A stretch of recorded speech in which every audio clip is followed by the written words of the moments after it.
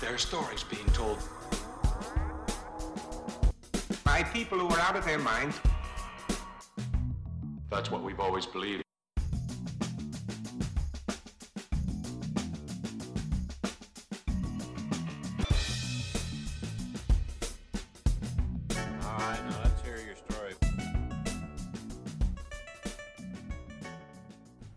Welcome to Lie Patrol, an edutainment podcast that brings to light ingenious, interesting, and sometimes unbelievable stories from history and mixes in creative storytelling. Every episode, we hope you learn at least 4 facts that you can use around the dinner table, or at the lake to astound your family, friends, or the guy who swears he caught one this big. The headlines are ear-catching, that can't be true factoids, while the explanations show you just how real they are. Every week there will be 2 little lies thrown into the mix to keep us on our toes and vigilant for the truth. My name is Michael. My name is Brenna. And the topic this week is... nuclear stuff. It's just nuclear. We couldn't really narrow it down. Technically, this is just an offshoot of, like, the Cold War. It's not. Well, mine are all U.S. government related. Mine are not, so... Well, good for you. Good for me! Alright, hit me with your topics. That's the second time we did this, by the way. You don't have to tell them that. Well, then we'll cut it out later. That's not getting cut, I know it. Okay. Are you ready for some of my stories? Which I labeled Nuclear Butts Race, which doesn't match anymore with my stories. Yes, please. Alright, number 1. The Soviet Union secretly contaminated Tonawanda and Niagara Falls, New York, with radioactive material in the 1950s, and these areas are still contaminated today. Okay. Number 2. Roughly 500,000 metric tons of food are irradiated every year, and the FDA is totally cool with it. Oh, that's true. There's, like... We'll get into it, but I'm almost positive. Unless you changed up, like, the number. Like, I'm pretty sure that's true. I don't care what you think. I just need you to pick one. Number 3. The U.S. tested cheese at the Nevada National Security Site between the 70s and 80s. Poor news. No. Yeah, we definitely did. Your number 3 is... I'm almost positive it's related to one of mine. No. I have a spreadsheet, though. No. Well, anyways, that's true. Do you want to do one after the other? And we'll see. Would you like to do that one first, and we'll see if we have to just do them back to back? Okay. Oh, no. Okay. Let's start with the U.S. tested cheese at the Nevada National Security Site between the 70s and 80s. I swear this will not just be a joke about how explosive dairy is to the lactose intolerant. Badumcha. I wrote in badumcha. Between 1945 and 1992, the U.S. conducted 1,054 nuclear weapons tests.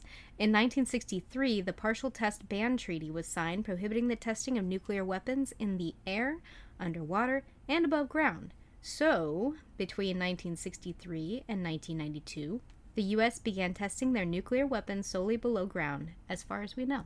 And, between 1975 and 1987, from what I have gathered, from the spreadsheet, I said, they detonated cheese.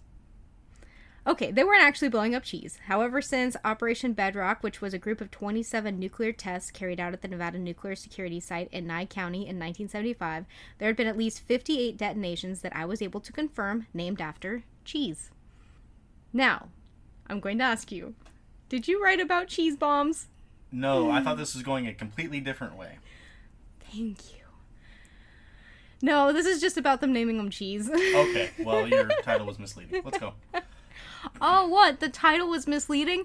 Oh, how the turns table. Well, let's see if I got it right. From Munster to Asiago, Havarti to something called Dana Blue, which is apparently Danish blue cheese, they were naming them and exploding them.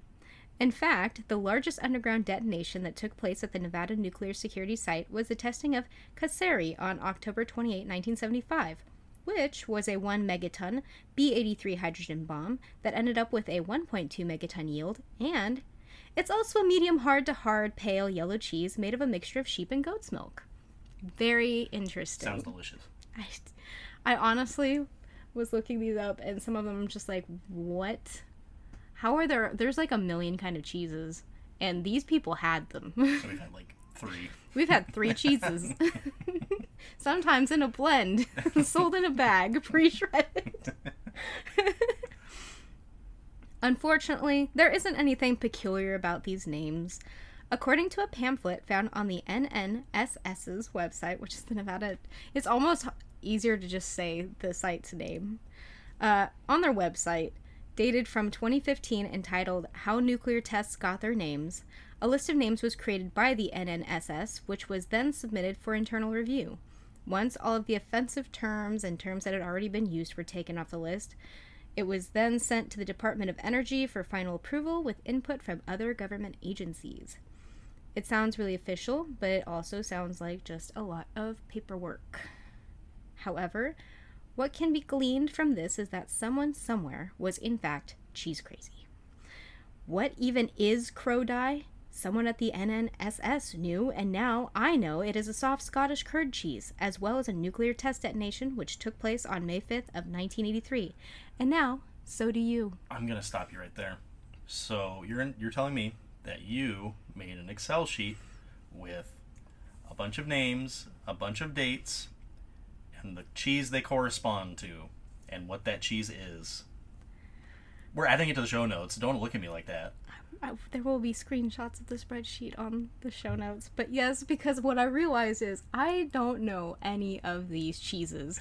And so it's kind of insane how much of this stuff could either be a cheese, could be a place that also happens to have a cheese. Do you think they brought in a cheese sommelier to give all these cheeses? No, honestly, I think it's just one person who was really into cheese. I don't think so, because... That's not how naming things works. Because you need to have a theme for all of these. No. Well, it helps to have a theme for all the nuclear detonations, but you don't want it to be a theme that everyone would know. So... Do you want to know why I had to make the spreadsheet, really? Yes, please. Is because... This, of course, is not unique. Throughout the same period, every other name is a ship term or some other sort of boat lingo. In the same project or operation, one might be cheese, the next one's boat lingo, the next one's a fish. And boat lingo goes for 5-6 operations. You have sterns and Holes. My bad, hubs. Hugs. Masts. All the seamen hug. All of the, just starboard, everything. So you can't exactly say it's a theme when obviously somebody just started looking at something or was like, I'm really into this, and started listing all of the things, and they got put on the same list as everything else, and they just pick them randomly after they've been. I don't think so. The fact that there are so many cheeses on that list that correspond to the nuclear detonation, I don't... Were you listening to the part where I said exactly how they said these names happen? But who said that? Them, I guess. And them is? The NNSS put out the pamphlet that said exactly how they named these things. Okay. So basically what I'm saying is I can neither confirm nor deny that their stuff is true, but that's what I could find on it, and I will tell you not a single other person has ever cared about the fact that they're named after cheeses. So if they were trying to hide it under something, they did a damn good job. In previous testing eras, the nuclear test shared names with fish, flowers, and even Native American tribes, which doesn't seem super great in hindsight, especially since they probably didn't have anything to do with these tests. Unfortunately, after the cheese test shots, which was the nickname for the 4 largest B-83 tests in Operation Anvil and the other small cheeses, things got a bit dull in the mid-80s to the end of the nuclear testing era, with detonations being named simply for towns in Nevada, New Mexico, Texas, and a couple of other places. Of course, the Comprehensive Test Ban Treaty was signed in 1996, so I guess we won't have to worry about, I don't know, what we're going to name bombs anymore. Okay. All right, for the second one. So we had... Yeah, what's left? The Soviet Union secretly contaminated Tonawanda and Niagara Falls, New York, with radioactive material in the 1950s, and these areas are still contaminated today. Please don't make me read that again. Okay, and? Roughly 500,000 metric tons of food are irradiated every year, and the FDA is totally cool with it. Yeah, that's true. All right. Well, at least the thinking behind it's true. So every year the FDA comes out with this ginormous list, and it states the amount of like X that can be in a certain food. So you can have like 13 parts per million of cricket parts in like chocolate or something like that, or you can have like 8 spiders per million in soup. So I imagine they probably have some sort of, you can have 2 radiations per ton of food, and they're just gonna write it off and like, yeah, that's fine. Okay, I'm so glad you said that, because I'm glad you don't know what I'm talking about. Oh, well, then let's go. All right, so we are going with the next one being roughly 500,000 metric tons of food are irradiated every year, and the FDA is totally cool with it. And I just want you to know, the reason why I picked this story is because I honestly had no clue that this was a thing. And this is weird, because we grew up, like, during this time. Like, all millennial kids should know these things, but I didn't. And it sounds like you might not have either. Omaha Steaks, Schwann's Frozen Burgers, and for our East Coast listeners, Wegmans Market Ground Beef. Aside from these things, all coming from cows, there's something else they have in common. In 2000, the FDA approved the use of ionizing radiation to extend food shelf life and eliminate pathogenic bacteria, such as E. coli, and food products using 3 methods: gamma rays, X-rays, or electron beams. Each of these methods involves what is determined to be safe amounts of radiation penetrating food products to kill both infectious bacteria as well as spoilage-causing bacteria and mold. Before food was publicly approved, irradiation was used mainly to sterilize medical equipment and other non-edible items. However, even since the early 1900s, the use of radioactive particles to preserve or sterilize food has been studied, with some of the first applications being MREs, spices, and also include all of the food eaten by astronauts in space. How you feeling? Like, I totally misinterpreted what the headline was. Continue. Feels good, doesn't it? Oh, I meant feels bad, doesn't it? And although the US FDA has approved of the use of irradiation for all food types, other countries have not greeted irradiation of food quite as warmly as the US. Things can get a bit confusing in the EU, as places like the Netherlands will allow things like chicken, legumes, prawns, and frog legs to be irradiated, whereas Germany will only allow spices and aromatics, although they are required to allow imported irradiated foods from other EU countries in as long as they are properly labeled. Which brings us to another difference with the treatment of irradiated foods in the US. You see, irradiated food products are required by the FDA to be labeled with the Radura symbol, which we will include in the show notes, which indicates it has been irradiated. But foods containing irradiated ingredients that are not themselves irradiated do not need any label. So, say you bought some, I don't know, something.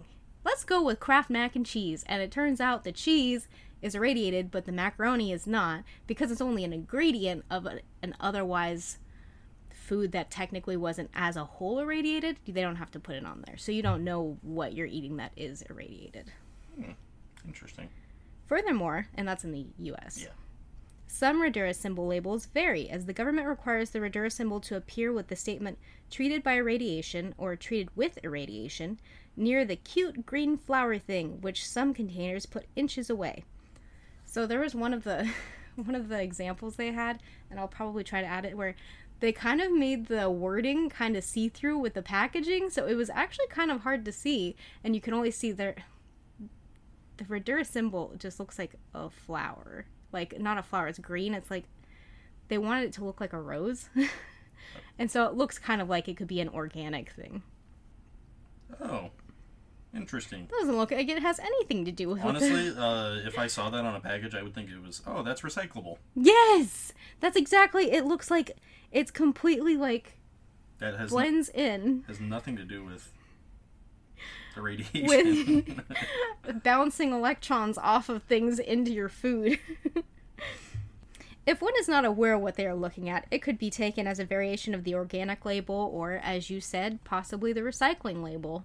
Probably, because since the FDA approved irradiation for many consumer food products, there has been issues with presenting the idea to the public without everyone thinking you're trying to mutate human genetics via nuclear cheeseburgers. In 2001, Omaha Steaks received multiple complaints as well as a filed suit by Public Citizen regarding the fact that customers were ordering products and receiving meat with Radura symbols on them, as required by law, but were unable to find any information about irradiation of the products on the website they purchased from. So Omaha Steaks is one of those ones where you can buy everything online and have it sent. Mm-hmm. And so didn't say irradiation or that it was treated with, radiation on their site. But according to a Chicago Tribune article, Omaha Steaks had been referring to irradiation as electronic pasteurization, as a means to keep consumers from worrying about radioactivity in their products. It has nothing to do with pasteurization. Well, there's nothing to do with electricity either. I mean, electrons, possibly, but yeah, no, they're definitely, that's one of those, corporations trying to smooth things over with the public kind of thing. According to the article, many leaders in the food industry had been petitioning at the time to change the term from irradiation to cold pasteurization, since pasteurization was already an acceptable term with consumers, even though irradiation is nothing like the pasteurization process. Once again, not exactly the most transparent pitch. Makes you a little uneasy, not just the thing, but how they're treating it. Why would you have to cover it up if it's so safe?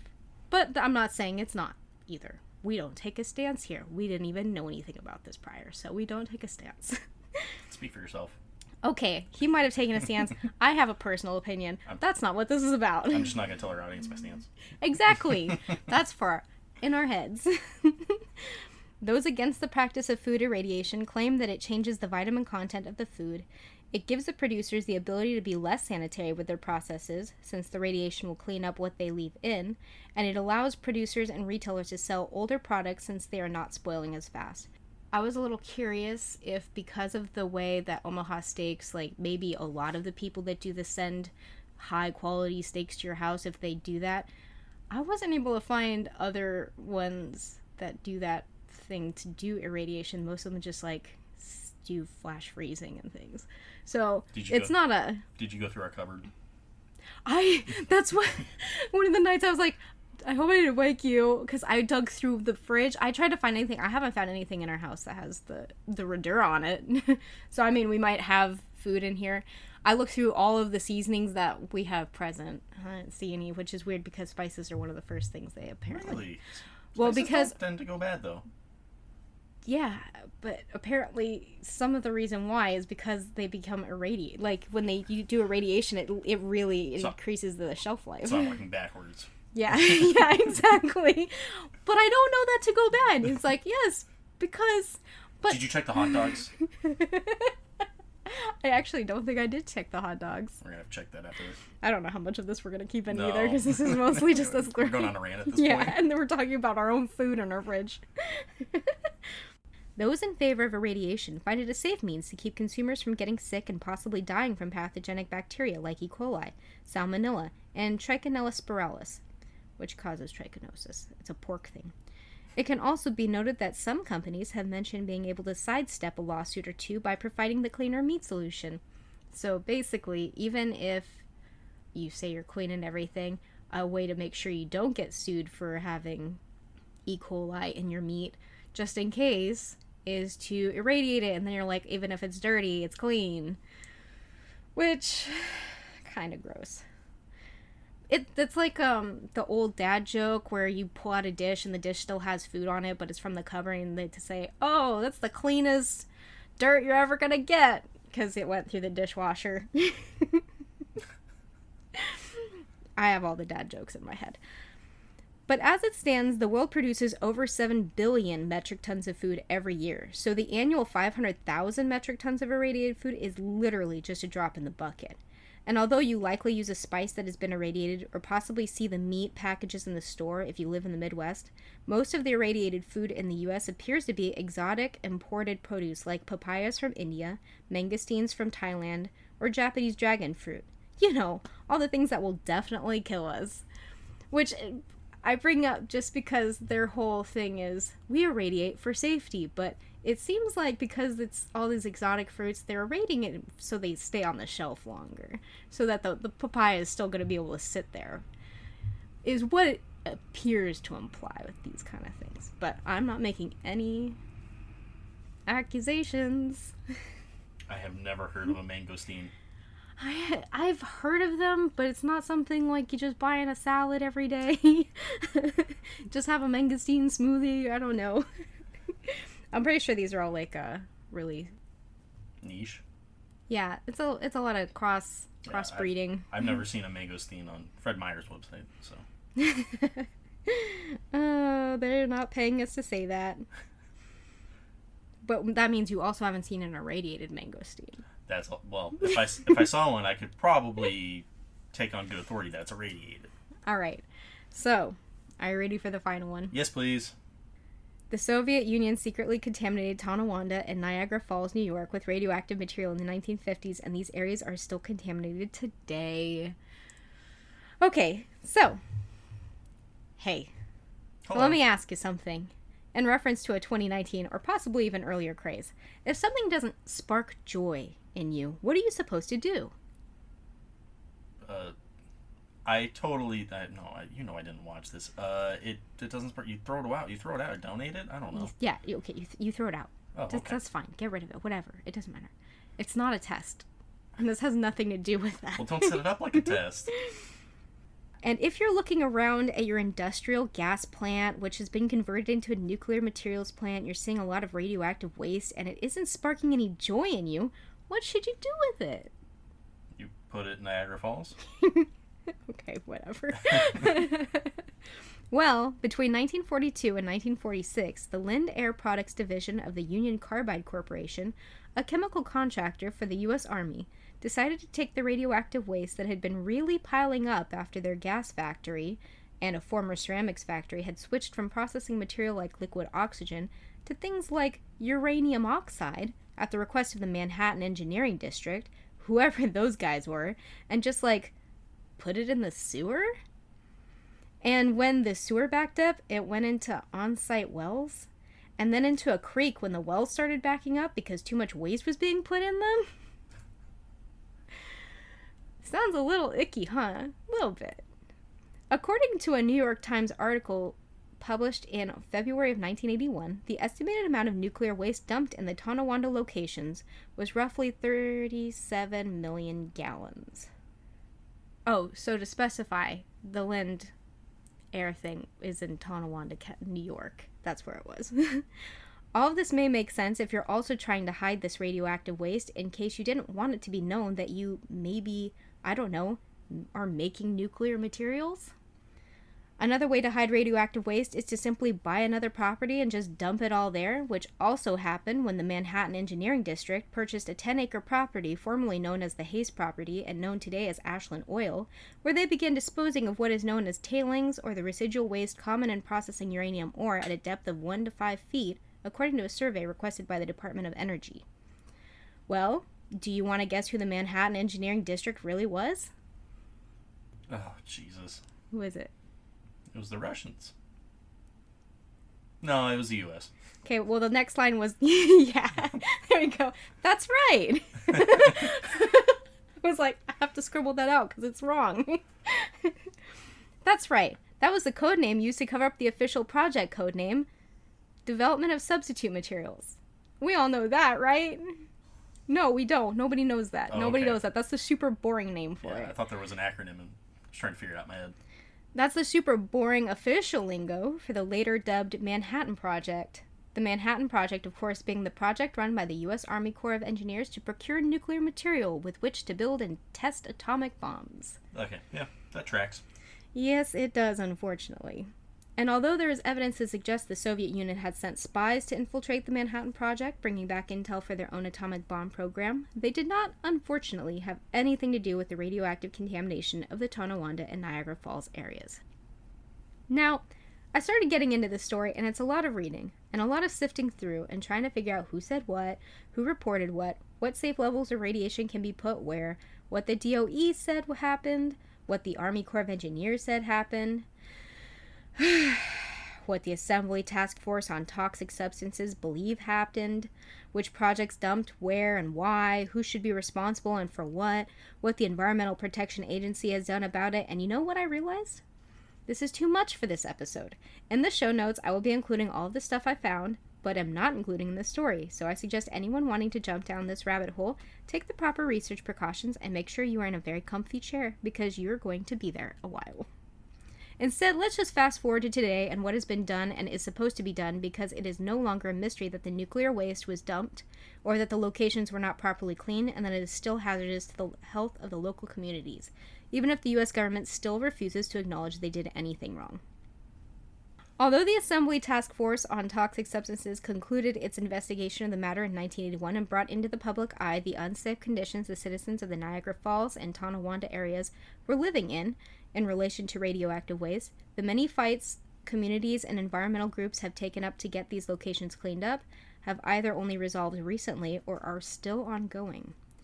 According to the Army Corps of Engineers Buffalo District website, in 2015 the Corps completed their cleanup of the Lynn site, the one where they were putting the stuff in the wells and down the creek, which had been started in 1997 and removed 400,000 tons of contaminated material from the area.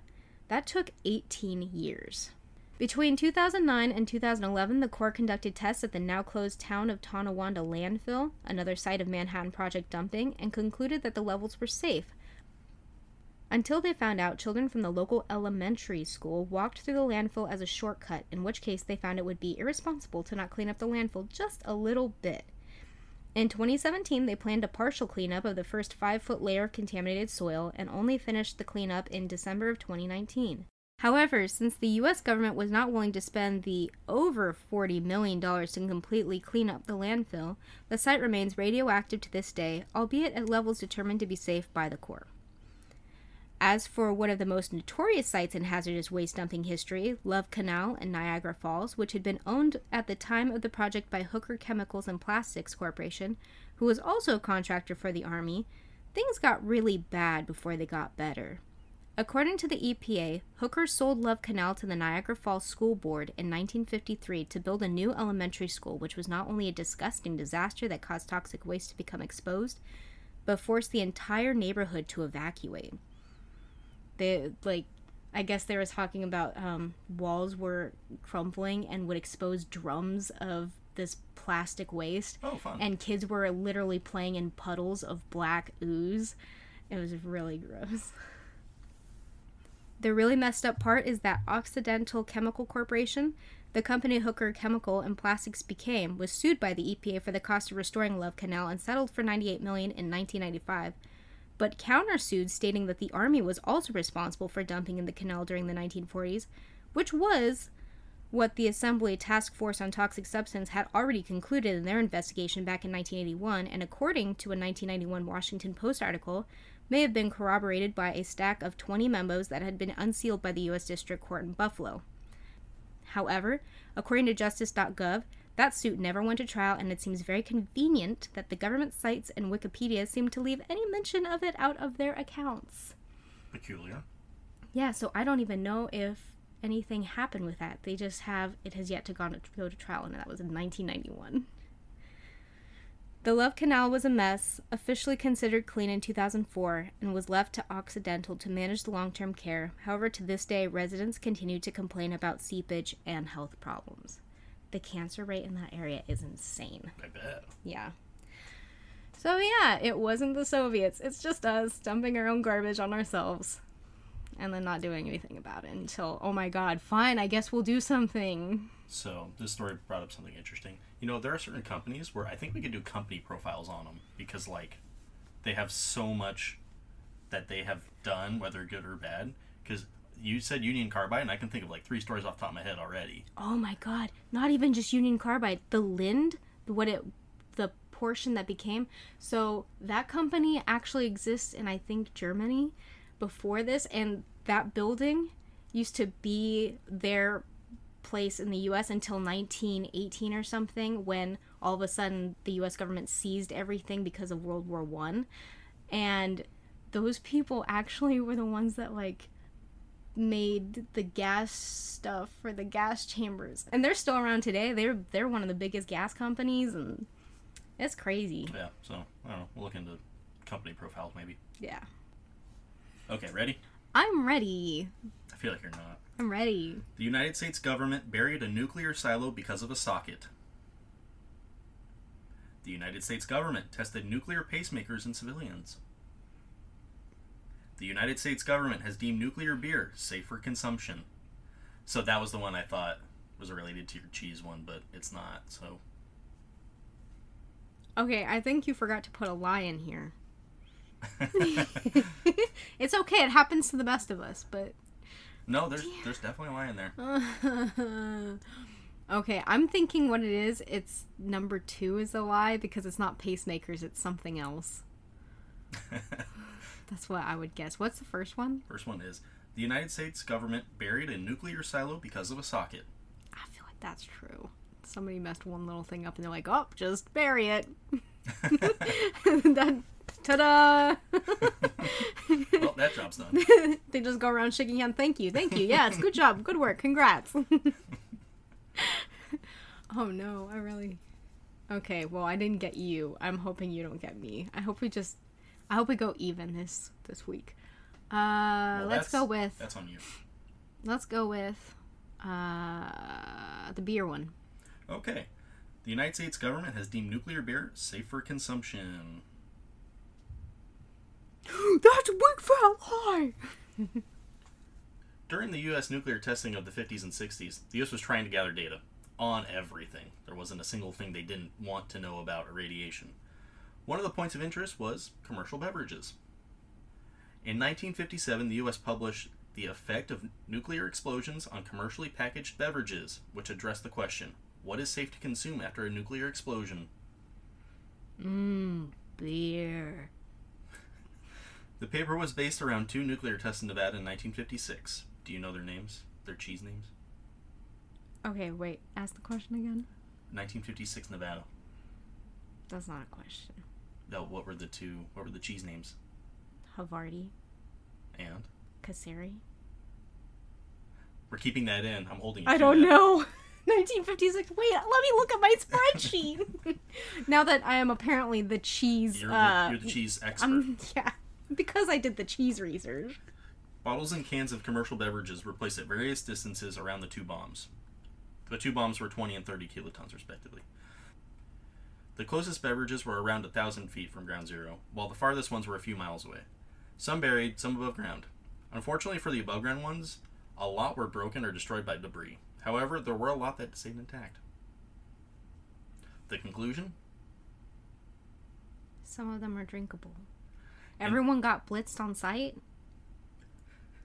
You know, they definitely had, like, a bunch of privates come in and, here, have some Oh, beer. that's exactly what they did. They got like, oh, you just got here. Cool. You're so young. Have some beer. Tell us how that tastes. Can't wait for the long-term studies on you. In blind taste tests, the testers know that there was a slight flavor difference to about half of the bomb sodas. Nearly every beer tasted off. And as an aside, I love how after the taste test, the rest of the beverage was sent out to an independent lab for testing. So some army pawn was brought in, taste a bunch of different radiated sodas and beers without knowing if it was safe. Yep. That's wow, that's so U.S. Army. Wow. Anyways, the independent lab confirmed that a lot of the specimens were still of commercial quality, and even the ones that couldn't pass for a commercial sale would be okay for consumption. After a nuclear blast, if you can make it to the bombed out remnants of a grocery store, you deserve a beer. I'm gonna drink all the irradiated beer once we're all looking like the ghouls in Fallout. Pfft, crack open some, why not? My face is already falling off. Some of that nuclear quantum. Yeah. The United States government buried a nuclear silo because of a socket. The United States government tested nuclear pacemakers in civilians. I think I just want to pull the Band-Aid off. I'm gonna stick to my guns and say the silo. It's true, so I should read that one next. Yes, please. Don't give me that. Don't give me a look. Sure, you can still back out. You'd want me to if I picked the wrong one. I see you. So, do you know what the Titan II missile program is, or was? Was that the space one? No. That's where we built all the missiles so that we could possibly shoot them at Russia, right? Some history. Oh, God, I hate history. History, the worst. The Glenn L. Aerospace Company was created in 1917 and produced mostly bomber airplanes for the Navy, because the Air Force was a part of the Navy at the time. And as a side note, we should do an episode on the armed forces, like, just globally. Anyways, some of the more well-known Martin planes were the B-10 bomber, created in 1932, and one of the most well-known planes in history, the B-29 Superfortress. Oh, Superfortress is cool. Can I just make an aside how funny it is that we come up with all our best ideas for shows while we're making a show? Yes. Okay, we just need to go back through this and write down everything we said. Okay. The Fortress is sick. The Air Force was created in 1947 and started looking for post-war contracts. The Martin Company submitted their proposal for the Titan II missile program in 1958. The Air Force picked it up a year later. The program proposed a missile system that could carry the largest nuclear warhead the U.S. had in its arsenal and send it over 5,500 miles using an inertial guidance system. The missiles would be fired from underground silos. This was a security issue, as spy planes and satellites were becoming a greater threat. The missiles were to be powered by nitrogen tetroxide, which is the oxidizer, and unsymmetrical dimethylhydrazine, which was the fuel. So those were the propellants. Now, nitrogen tetroxide and unsymmetrical dimethylhydrazine are hypergolic, meaning that when the fuels are separate, they're actually pretty harmless. They're not very reactive. When brought in contact with each other, they ignite very, very explosively. Another important reason for using these fuels is they are non-cryogenic. They don't need to be frozen or chilled in order to ignite. Oh, yeah. They can be stored in the missile indefinitely. So these facts set the stage. Where is the stage? All 54 missiles were online by December 1963. They were kept in pods at 3 military bases: Davis-Monthan AFB in Arizona, Little Rock AFB in Arkansas, and McConnell AFB in Kansas. Each pod consisted of 18 missiles, each in their own underground silo. Originally given a 10-year service life, the Titan II missiles were modernized a few times, including replacing the inertial guidance system to the Universal Space Guidance System, which was the precursor to GPS. I have an answer for your question now. Oh, yeah, okay. I think the stage is set at all the Air Force bases. Okay, I think I'm right, though. Oh. Yeah. There, I did it. Good Nailed job. it. Yeah. I was a little late. It was just because my brain was working so hard to find the information. So some fun facts about the missiles. Each missile was 103 feet long, 10 feet in diameter, weighed around 330,000 pounds, Woo! had a range of 6,000 miles, and a top speed of 16,000 miles an hour. The silos were 143 feet deep and 26 feet in diameter. Each missile was produced at a cost of $2.2 million. Each site for $8.3 million, and each site had an average operating cost of $1.9 million. Wow. That seems pretty cheap for now times. On September 18th, at Little Rock AFB in Arkansas, a technician was performing maintenance on one of the rockets. He was working on something near the top, as he dropped a wrench socket about 80 feet. Now, what do you think when I say wrench socket? I think like one of those little 16 millimeter like guys, you just 10 click millimeter, on yeah. there and you go boop, boop, boop. Yeah, 10 mil, whatever. Yeah, and like what do you think a 16 mil weighs? Like, Oh, like a couple ounces? yeah, okay, Yeah. fair enough. This socket was 8 pounds. Oh, that's a big boy.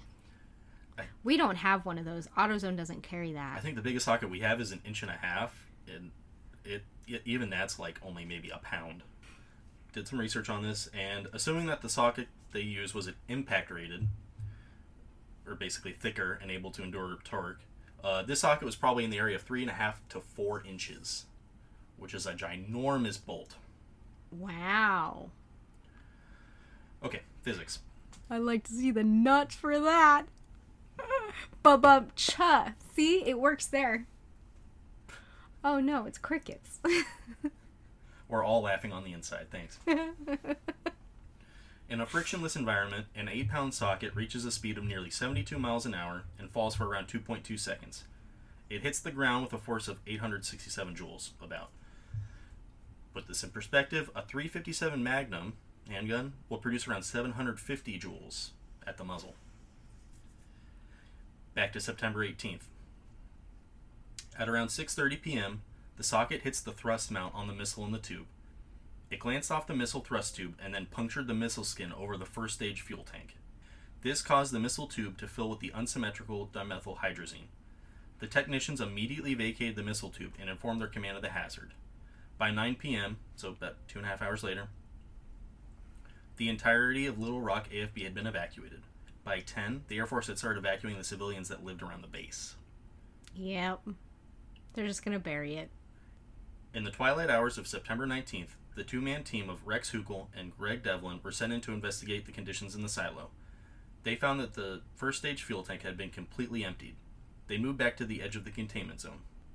The fuels are hypergolic, harmless enough when separate, but combust when combined. So what was the big deal? Oh, I wasn't there, so Oh. I don't really... Oh. I'm not a scientist. Oh, yeah. I don't work at the Air Force. But you've dropped a socket before. I have dropped a socket. Did it go cling clang? That was a big deal. The biggest danger was that... okay, I see what. They probably thought that it went boom and then mixed all this stuff up and was going to explode the missile? You're almost there. Okay, whatever. I tried, folks. The biggest danger was that the missile would collapse with the first stage tank empty. And without explaining all the engineering that goes behind pressurized cylinders, do you know what gives soda cans all their strength? Equal pressure? Unequal pressure. All the pressure on the inside. Because when you have an empty soda can, you can crush it pretty easily with your fingers. But full one... That's what I said. I said unequal. Oh, I don't know what you're talking about. Yeah. Pretty much every pressurized cylinder behaves that way. The first stage, now empty, and with fuel being more dense than air, it was just sitting in the missile silo.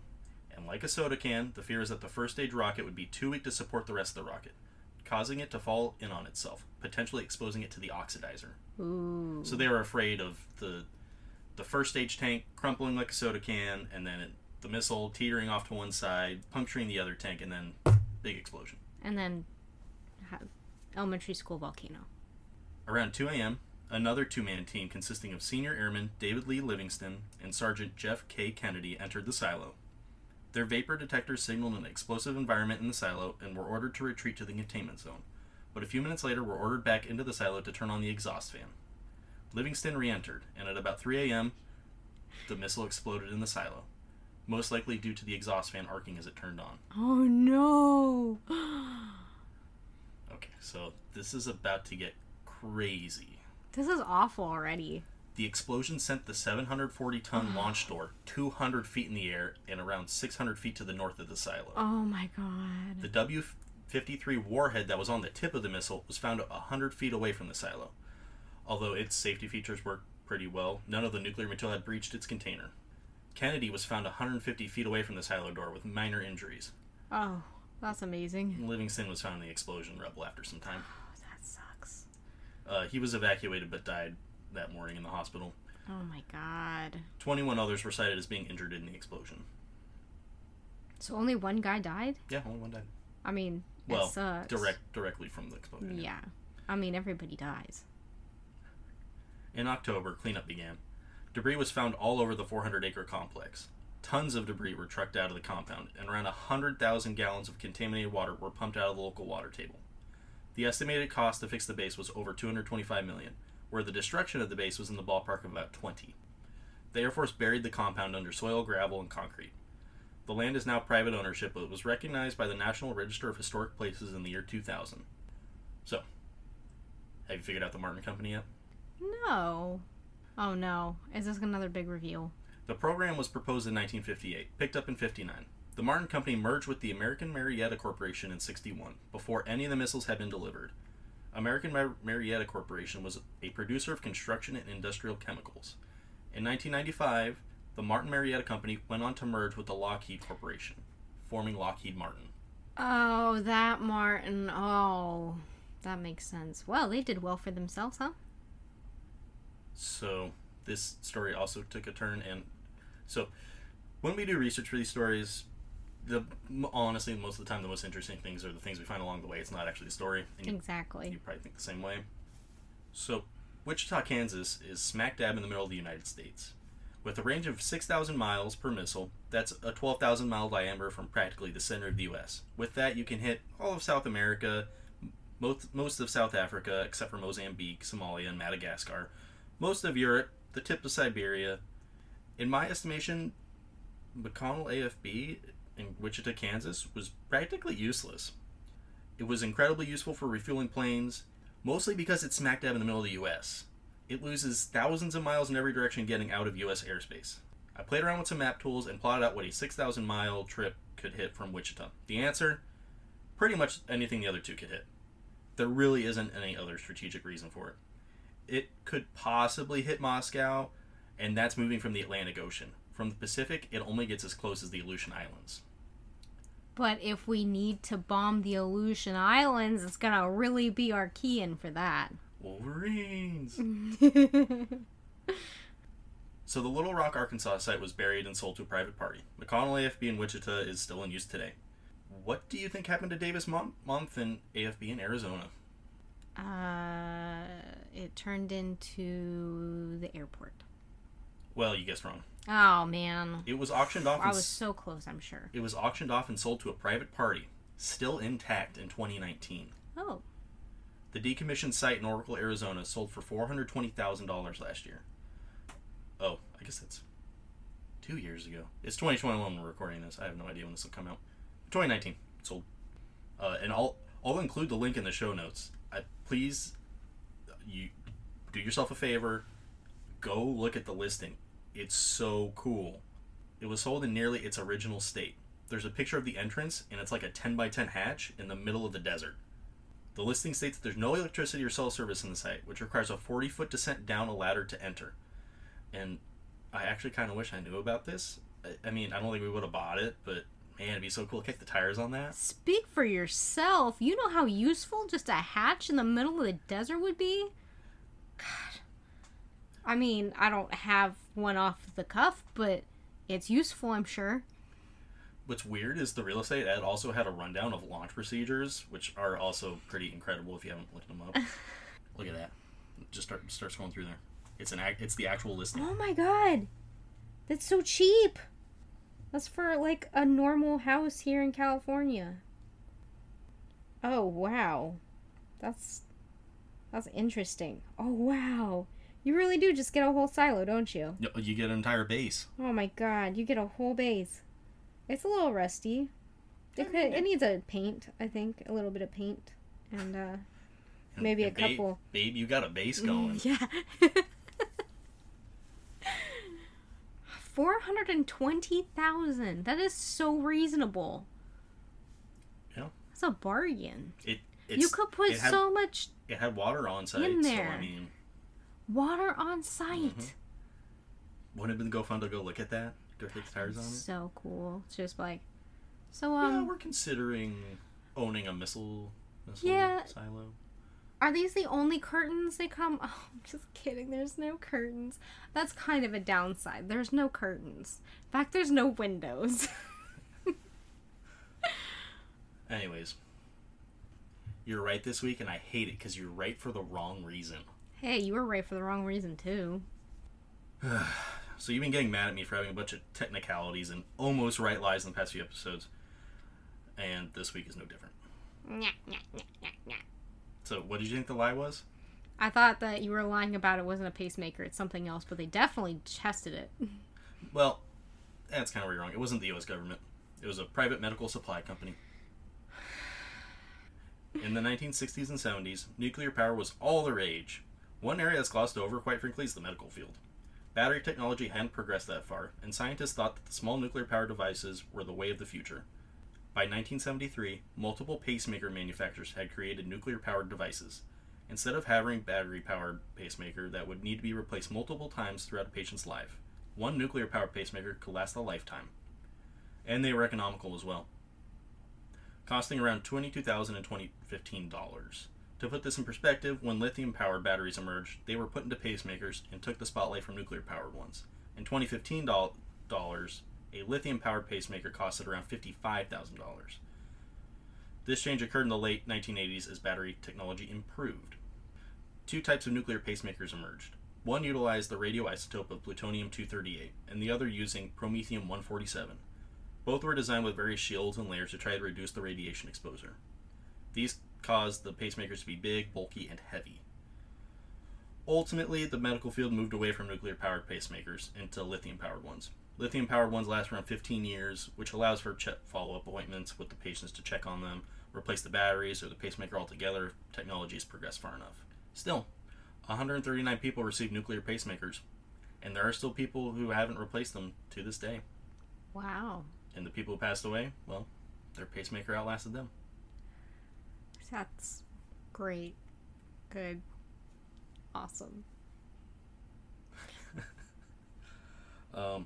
Yeah, so I don't have any extra one. This episode was really tough to write and required a lot of diligence and whatnot, so I don't have any extra little bits of info. I didn't write anything down. So did you write anything down? You know, I did write some stuff down. I forgot to add it to my thing. But I actually, on the cheese one, when I was trying to look up if anybody had found the names of the cheese is weird, bombs being cheese, I found also that back when they were doing above ground testing out at the Nevada National Security Site, they were tracking the amount of radiation that was seeping into the surrounding communities, and then beyond that via milk. And so, like, cows, the grass would most likely become contaminated, the cows eat it, or the cows themselves, and then it goes into the milk, and then they'd be like, oh my god, these communities here, and it went all over the place. Interesting. Yeah, it was kind of crazy. That was one of the ways that and I tried to look more into that, but oddly enough, still pretty hard to find some of this stuff. That's so weird, because I feel like you could just hold up a Rokin meter to a cow. Like, it's not. That's like not the weirdest thing I've ever heard of. Wait. But I think the whole thing wasn't to find out if they were radiated. They wanted to see how it would spread. So it wasn't like, oh no, it's spreading and it's going through the milk, we need to stop it. It's like they sat back to watch how it was happening. Okay, still kind of weird. Whatever. Oh yeah, no, weird, definitely. And then there was the huge story I tried to cover on the bombing of, not the bombing, yeah, it's a bombing, the Operation Anvil bombing of the Marshall Islands, where the Lucky 5 Dragon boat was irradiated, basically. Got caught in the bus. But there's so much issue with that, with what the Japanese government says happened, what the U.S. government, because to this day the U.S. government supposedly thinks that herpes killed them, but you can't find sources on any of this, and since it was back, you sound at crazy. the end of World War II, yeah, that's exactly, there's so many, like, there's a lot of conjecture about a lot of things that it's hard to find sources on, because not only is it so old, but governments don't like people talking about things when they can't control it, so, and that goes for most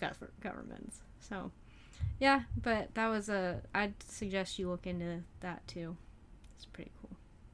Not really that cool. It's kind of sad. Anyways, it was the first death of the hydrogen bomb. It was from that fishing ship. Well, I'm exhausted. Are you done? Yeah, I think so. All right. Thank you for listening. Have a good one. Bye. For show ideas, inaccuracies, or general comments, you can email us at thelivepatrol@gmail.com. Intro and outro music provided by The Simulation Hypothesis by Revolution Void, found on the Free Music Archive, CC BY license. Thanks for listening.